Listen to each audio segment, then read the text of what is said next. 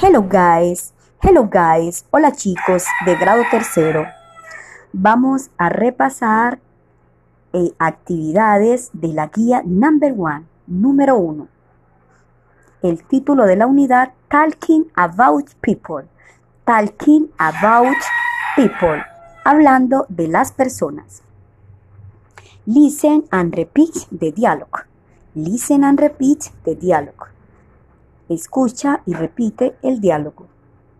Repeat after me. Repeat after me. Repitan después de mí. What does he look like? What does he look like?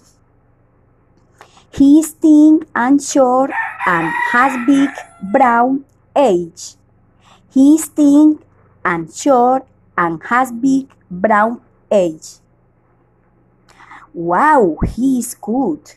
Wow, he is good. Yes, he is very good. Yes, he is very good. What do you look like? What do you look like? What does he look like? What does he look like? He is tall and handsome. He is tall and handsome.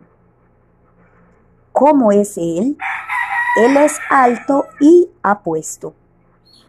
What does she look like? What does she look like? She is thin and old. She is thin and old. Ella es delgada y de edad. What do you look like?